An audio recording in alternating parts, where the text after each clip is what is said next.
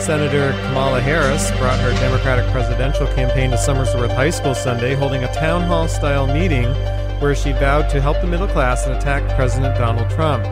She called for a $6,000 tax credit for families earning under $100,000 and to pay for it by erasing Trump's tax bill, which gave corporations tax breaks.